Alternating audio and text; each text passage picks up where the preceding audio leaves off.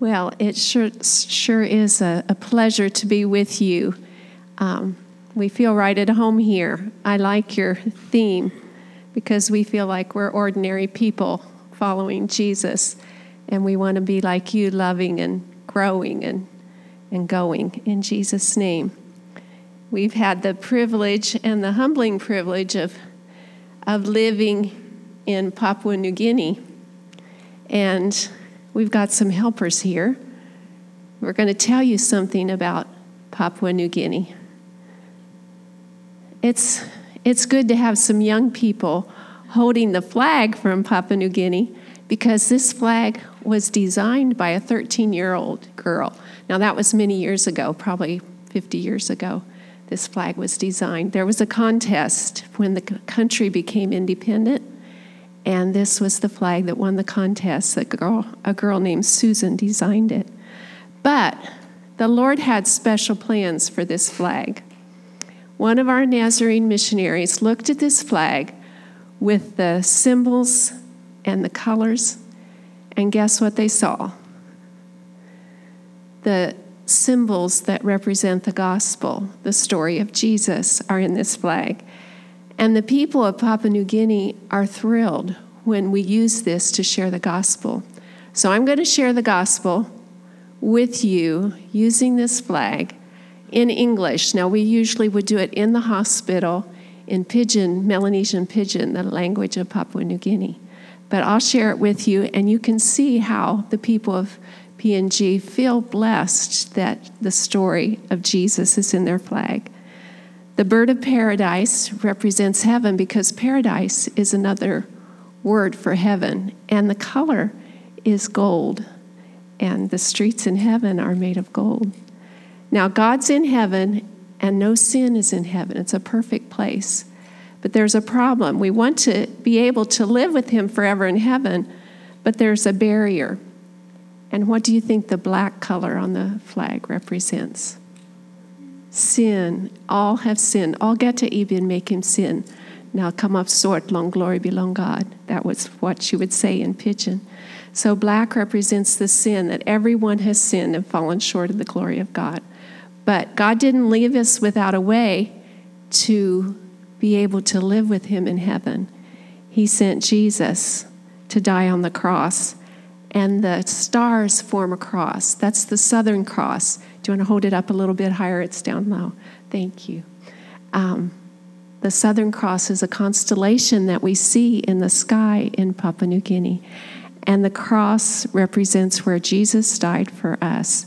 The star that's down on the side represents where he was pierced in his side and his blood spilled out for us. So red on the flag reminds us of the blood of Jesus that was shed for us so that we could be free from sin and be cleansed. And if we are cleansed, and if we ask Jesus into our lives, the color of our heart that is represented on the flag is white. And we can be like stars that shine and that are pure. Christians can be a light in the darkness, and then they would be ready to go to heaven and spend eternity with God. So that's the gospel that is in the flag of Papua New Guinea. And when you think of Papua New Guinea, or if you would like to have a reminder of thinking of Papua New Guinea, here's some of the children and a missionary family that we know very well. Our son and his family are now serving in Papua New Guinea. But you can ask us for a prayer card after the service, and we would share it with you. But you can pray for the children. And we use this in the hospital and in the markets to share the gospel. And you can pray that this would be effective and that people will come to know Jesus. Thank you, Allie and Brendan. Thank you, Kathy. That is painted on each ward of our hospital in Papua New Guinea. And we also have it put on 5x7 cards that we hand to the patients. We're glad to be with you today on your Faith Promise Sunday. And we are thrilled to share with you what God is doing in that part of the world. Would you turn with me to John chapter 6? I'm going to be sharing some thoughts from John chapter 6. And we're going to read from verse 1 to 15. This is my favorite story in the Bible because I identify with somebody in this story. And the title of today's sharing is A Boy and His Lunch. So this represents my lunch today. Let's look at John chapter 6. This miracle is told in all four Gospels, so it must be important. Jesus feeds the 5,000. After this, Jesus went away to the other side of the Sea of Galilee, which is the Sea of Tiberias. And a large crowd was following him because they saw the signs that he was doing on the sick. Jesus went up on the mountain, and there he sat down with his disciples. Now the Passover, the feast of the Jews, was at hand. So lifting up his eyes then, and seeing that a large crowd was coming toward him, Jesus said to Philip, "Where are we going to buy bread so that these people may eat?" He said this to test him, for he himself knew what he would do. Philip answered him, 200 denarii worth of bread would not be enough for each of them to get a little. One of his disciples, Andrew, Simon's brother, said to him, "There's a boy here who has 5 barley loaves and 2 fish. But what are they for so many?" Jesus said, "Have the people sit down." Now there was much grass in the place, so the men sat down, about 5,000 in number. Jesus then took the loaves, and when he had given thanks, he distributed them to those who were seated. So also the fish, as much as they wanted. And when they had eaten their fill, he told his disciples, "Gather up the leftover fragments, so that nothing may be lost." So they gathered them up and filled 12 baskets with the fragments from the 5 barley loaves left by those who had eaten. When the people saw the sign that he had done, they said, "This indeed is the prophet who is come into the world." Perceiving then that they were about to come and take him by force to make him king, Jesus withdrew again to the mountain by himself. Let's pray. Jesus, thank you for this story. Help us to be like the little boy today in giving to you, so that you can bless it and break it and multiply it for others to know you as Savior and Lord. In your precious name, amen. This is a mission story. I don't know if you knew that or not, but it is. There were 5 things I want to talk to you about this morning briefly. First, there was the problem. What was their problem that day? A lot of people that were hungry and not enough bread. There was a physical need to be met. That's true in medical missions today as well. The second thing I want us to focus on is the boy. I want us to identify with that boy. The third is the lunch. Now, my lunch today actually has no bread and fish. There's prayer cards in here. But I'm putting it up here so you can think, what's in my lunch that I could give to Jesus? Our gifts, our abilities, our time, our treasures for the Master. The fourth thing is the miracle. Everybody there that day ate as much as they wanted, and there was a lot of leftovers. The fifth thing, the blessing. The people believed in the Lord Jesus Christ. So let's look at those things one at a time. There was a problem. The problem that day was a huge crowd and not enough food. It was estimated that about 200 days' wages wouldn't buy enough food for everybody to have a bite. Now in the world, we have many spiritual and physical needs to be met. People are hungry around the world, not just for bread, but for a hope of a better life after death. They're hungry for Jesus worldwide. Jesus lifted up his eyes and saw those needs. May he help us today to lift up our eyes and see the needs of the world around us. It is estimated that 3 billion people still have not had the message of Christ. 3 billion people today are unreached. And Jesus had a plan, it says in the scripture, verse 5. He's got a plan today to meet those needs. He's got a plan for helping them to hear about his plan of salvation. Why had those people followed Jesus? They had seen the miracles, especially the healing miracles. And today around the world, medical missions is able to reach some people who are not being reached because our church and missionaries preaching the gospel in some places can't get in. But they'll still let a medical missionary in to tell the story of Christ as he's healing. They had followed because they had seen the miracles, and God is still working miracles around the world. Medical missions is still effective. In Papua New Guinea and other developing countries, there are still especially prevalent medical needs that we don't usually think of here. In New Guinea this very month, there are still cases of polio being come back and even claiming lives because of a lack of vaccinations. Basic needs. Maternal mortality in New Guinea is one of the highest in the world. It's difficult to have a baby safely. People walk for great distances to get to medical care. I imagine most people here have medical care in Marysville, or if not, you go down to Columbus. But in Papua New Guinea, I've had patients walk for 3 days to get to your Nazarene hospital. A little girl named Sylvia came into our hospital one day. 3 days before, she had fallen out in the jungle on her knife as she went to her garden to harvest. Her uncle saw her fall on her knife, saw that it had penetrated her abdominal wall, and began to carry her to medical help.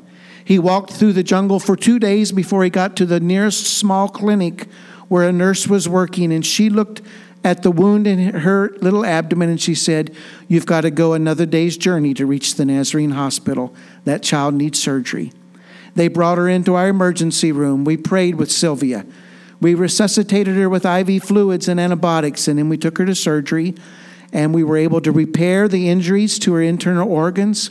And she was there for a week in your hospital. On Sunday morning, we prayed thanking God that she was well enough to go home. She had survived that 3-day journey, that severe injury. And when we finished praying, Sylvia's father was crying. And we said, "Sir, is there something wrong? Can we help you? Are you afraid of something? Are you worried about something?" He said, "No, I just want to know that Jesus you're praying to." So we asked him if he wanted to become a Christian that day, and he said, "I do." And we prayed with him for salvation that very day. As he carried his little girl out of the hospital, he said, "I'm going back to start the Church of the Nazarene in our village. 3 days walk into the bush, and all my family are going to attend." That happens because you give to missions, and you sent us and other missionaries, and you pray. God is meeting the problems of the world. Let's think about the boy for a minute. We don't know his name. He was probably poor. One commentator says that the barley bread was the bread of the poor people of that day, and he had the barley loaves and the fish. He was brought by Andrew to Jesus. Have you brought someone to Jesus recently? How did they know about this little boy and his lunch? I think the little boy volunteered. Maybe he heard them discussing the need.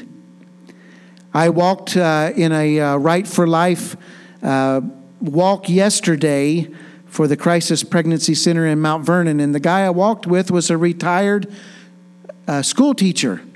And I said, "So what do you do now that you're retired?" And he says, "Well, a couple days a week I go to the prison and visit and pray with people, and I'm on the board for the homeless shelter, and I counsel with the men that come to the Crisis Pregnancy Center with their partners, and another 1 or 2 ministries." And I thought, this is a good way to use your retirement. He volunteered. The little boy volunteered. He was willing to give his lunch. Why do you think he was willing to give his lunch to Jesus? I think he saw in Jesus somebody he could trust. And I don't think he gave Jesus one loaf and one fish. I think he handed him the whole bag and said, Jesus, you can have it all. It's all for you today. Don't know how you're going to use it, but it's all for you. And I think of our lives, and especially you young people here today. I'm so happy to see you here. It was at this age that I gave my lunch to Jesus and said, Jesus, don't know what you want me to be. Don't know where I'll go to school. Don't know who I'll marry. But my lunch is yours. You can have it. I will be yours. And he called me into medical missions. Are we like the little boy today? I think of a family in Papua New Guinea who decided to be like the little boy. They trusted Jesus with their lunch. Gertrude is one of our women's ministry leaders. Gertrude had an elderly mother who had lived longer than anybody else in the village. She was in her mid-80s. Gertrude brought her mother to your hospital. She had an acute abdominal emergency. We knew she needed surgery. We prayed with Gertrude's mama. We said, does she know Jesus? She said, oh yes, she's ready for heaven. We took her to surgery. We found she had a ruptured gallbladder. It had gotten so infected that it had ruptured and spilled infection throughout her abdomen. We were very happy that God helped us to get her through surgery. We got the gallbladder removed, the infection cleaned up. But 2 or 3 days after surgery, she had a cardiac arrest, maybe from a heart attack or a blood clot. And despite CPR, we could not save Gertrude's mama. She went to be with the Lord. We prayed with that family as they were crying. They took her home. And then I didn't hear from Gertrude and her family for a couple weeks. One day I saw them back in the hospital and I said, Gertrude, we've been praying for you. How are you and your family in your grief? Now, Papua New Guinea is an animistic culture. Their native religion is the religion of animism, believing that every part of life is controlled by evil and ancestral spirits. So when they grieve very severely because they don't have the hope of heaven. And they want to make sure that everyone knows how sorry they are, including the ancestral spirit. Gertrude said, we decided not to grieve like the heathen. We decided not to have that type of grieving. We went home and set up a tent and we had a revival for 2 weeks. We praised God that Mama's in heaven. And 40-some people in our village, including some of the worst sinners and the worst criminals, men that had been rapists and thieves, came to Jesus. I said, praise the Lord. I was telling my staff that in surgery the next day. I was operating on a young man, and the man who had brought him was sitting over in the corner. And as I told the story, this guy stood up and said, that's my grandmother you're talking about. And I'm one of those 40 that came to Jesus. And the revival continues because someone decided they could trust Jesus with their lunch. Let's look at the lunch. What was in his lunch? It wasn't a big lunch. It wasn't even as big as a supersized Happy Meal probably. 5 small loaves and 2 little fish. Was it enough to feed the 5,000? Nah, it wasn't, especially when you include women and children. But he gave it all. And there's an old hymn in the Nazarene hymnal called Little is Much when God is in it. Labor not for wealth or fame. There's a crown and you can win it if you'll go in Jesus' name. I ask you today, what's in your lunch? What gifts God has given you? What training? What education? What abilities do you have? What talents? What treasures? What time do you have to give to Jesus? One of our first Nazarene pastors trained in Papua New Guinea was a pastor named Taime. Taime became a successful pastor and evangelist. He had a gift for spreading the gospel, both personally and from the pulpit. He became our first national district superintendent. And then he fell ill to peptic ulcer disease. I'm not sure if the pressure was too much in those positions or just what, but he had a series of 5 surgeries for peptic ulcer disease and complications. He almost didn't live through one of them, and we gathered around his bed there in the hospital and just pleaded with God to save his life, and God miraculously did. He said to me one day, because of this illness, I don't think I should be out traveling and speaking. I would like to be the chaplain here at the hospital. And I said, that would be great. For the next 20 years, he was our hospital chaplain. And he would share the gospel in the wards, both in public services and bed to bed. And in those 20 years, we saw 10,000 conversions to Christ. Because a man who had no formal education, just educated at our Bible college, gave his lunch to Jesus. Chaplain Timmy died a few years ago in our hospital of a heart attack. But his ministry lives on through his son, John, who is the head nurse of the surgery ward where my son, Ben, now works. Ben took over the surgical ministry when I left. And John, Chaplain Timmy's son, is his partner in that ministry. The generational faithfulness of God as people give their lunch to him. Now the miracle. That miracle started in God's mind and heart. Verse 6 says Jesus knew what he was going to do all along. But it also had a human ingredient. God loves to involve and include us in his miracles. He included the boy. He included the disciples. He included the crowd. It required faith in Jesus and obedience in action. It began with prayer and thanksgiving. I would ask you today, have you seen any miracles in your family, your church, your community lately? Masa was one of my first patients. Masa came into the hospital one day. It was a Wednesday night. He had been stabbed during a tribal fight in the back. He was about as young as the boy that held up the flag for us this morning. He had no signs of life. He had bled internally severely. We put him on a trolley and ran him back to the operating room. We said a very quick prayer and opened his abdomen without actually putting him to sleep because he was almost dead. I put a cross clamp across his aorta as it comes out of the heart. We tried to find the source of the bleeder, but it was too difficult. And we stopped and had a prayer, and we said, Jesus, we're trusting the prayers of your people back home. Would you give us wisdom? Help this boy to stay alive. It's not good to have a long prayer meeting when someone's bleeding to death. We opened our eyes, and God immediately showed us where the bleeding was from.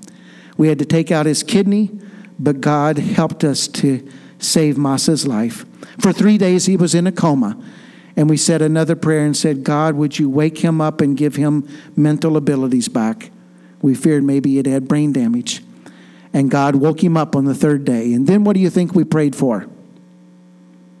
A chance to share Jesus with him. And God allowed us to do that, and he received Christ in his life. And then he started school at age 12. He went to school for a few years, then he was in a bivocational Bible school, and then finally, and he began to be involved in youth work, became a lay pastor, and this past year he finished the course of study, and he was ordained in the Church of the Nazarene. And in the backside of New Guinea, at the end of the road, is a little bush church where Masa is the pastor. Because you gave, and you prayed, and you sent your missionaries. Masa, when he was ordained, the circuit pastor had given the wrong name to the district superintendent, and the general superintendent put his hands on his head and ordained him as Moses. And Masa told me, he said, that was a miracle. God did that. It wasn't a mistake. I will be Moses, and I will lead my people to the promised land for Jesus. Then there was the blessing. Everyone saw the miracle of multiplication. Everybody ate and was fed. 12 baskets of leftovers. God gives in abundance. My son told me yesterday that some of the used medical supplies that I gathered at my little hospital I'm working at now in Coshocton, Ohio, they went through accreditation and they had to take everything off the shelves that was outdated, including medical instruments whose sterilization had run out. And we packed those up and sent them to New Guinea. And he said, Dad, the things you sent were exactly what we needed and had completely run out of. God gives in abundance. Luke 6:38 says, give and it shall be given to you, good measure, pressed down, shaken together, running over. The people believed in the power and authority of Christ. And in New Guinea, when they see the healing miracles, their lives are open to Jesus. I think that little boy must have been especially filled with joy as he saw what Jesus did. Joe came to our hospital. He had been chopped in the arm with a machete in a tribal fight. He had been chopped in both arms. His left arm, we spent several hours repairing muscles, bones, tendons, and nerves. And we put him in traction with after his surgery. The right arm we had to amputate because it was too far gone. Joe was a sinner. He was a heathen man.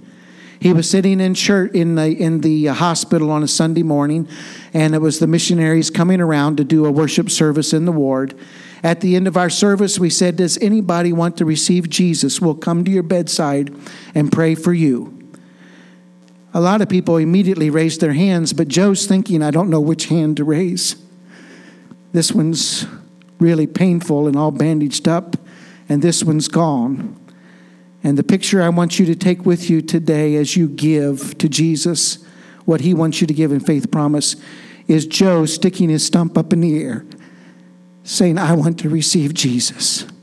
And we had the privilege of praying with him that morning for Jesus to save his heart and life, and God did because you gave. What's your problem today? Jesus has a plan. Let's be like the boy and trust God with our lunch, every bit of it. What's in your lunch? He will enable you to use it for his kingdom. One of my best friends in New Guinea was a retired plumber, had hardly any training, almost no Bible college or theology training. But he said, God, I can help on the mission field. I know how to do plumbing and other construction. And he raised his own support, and he's there working because he wanted to give his lunch to Jesus. What miracle do you and your family need? It'll start with prayerful obedience. Are you ready to be blessed? Give your lunch to Christ. May the Lord bless you as you give to Jesus today.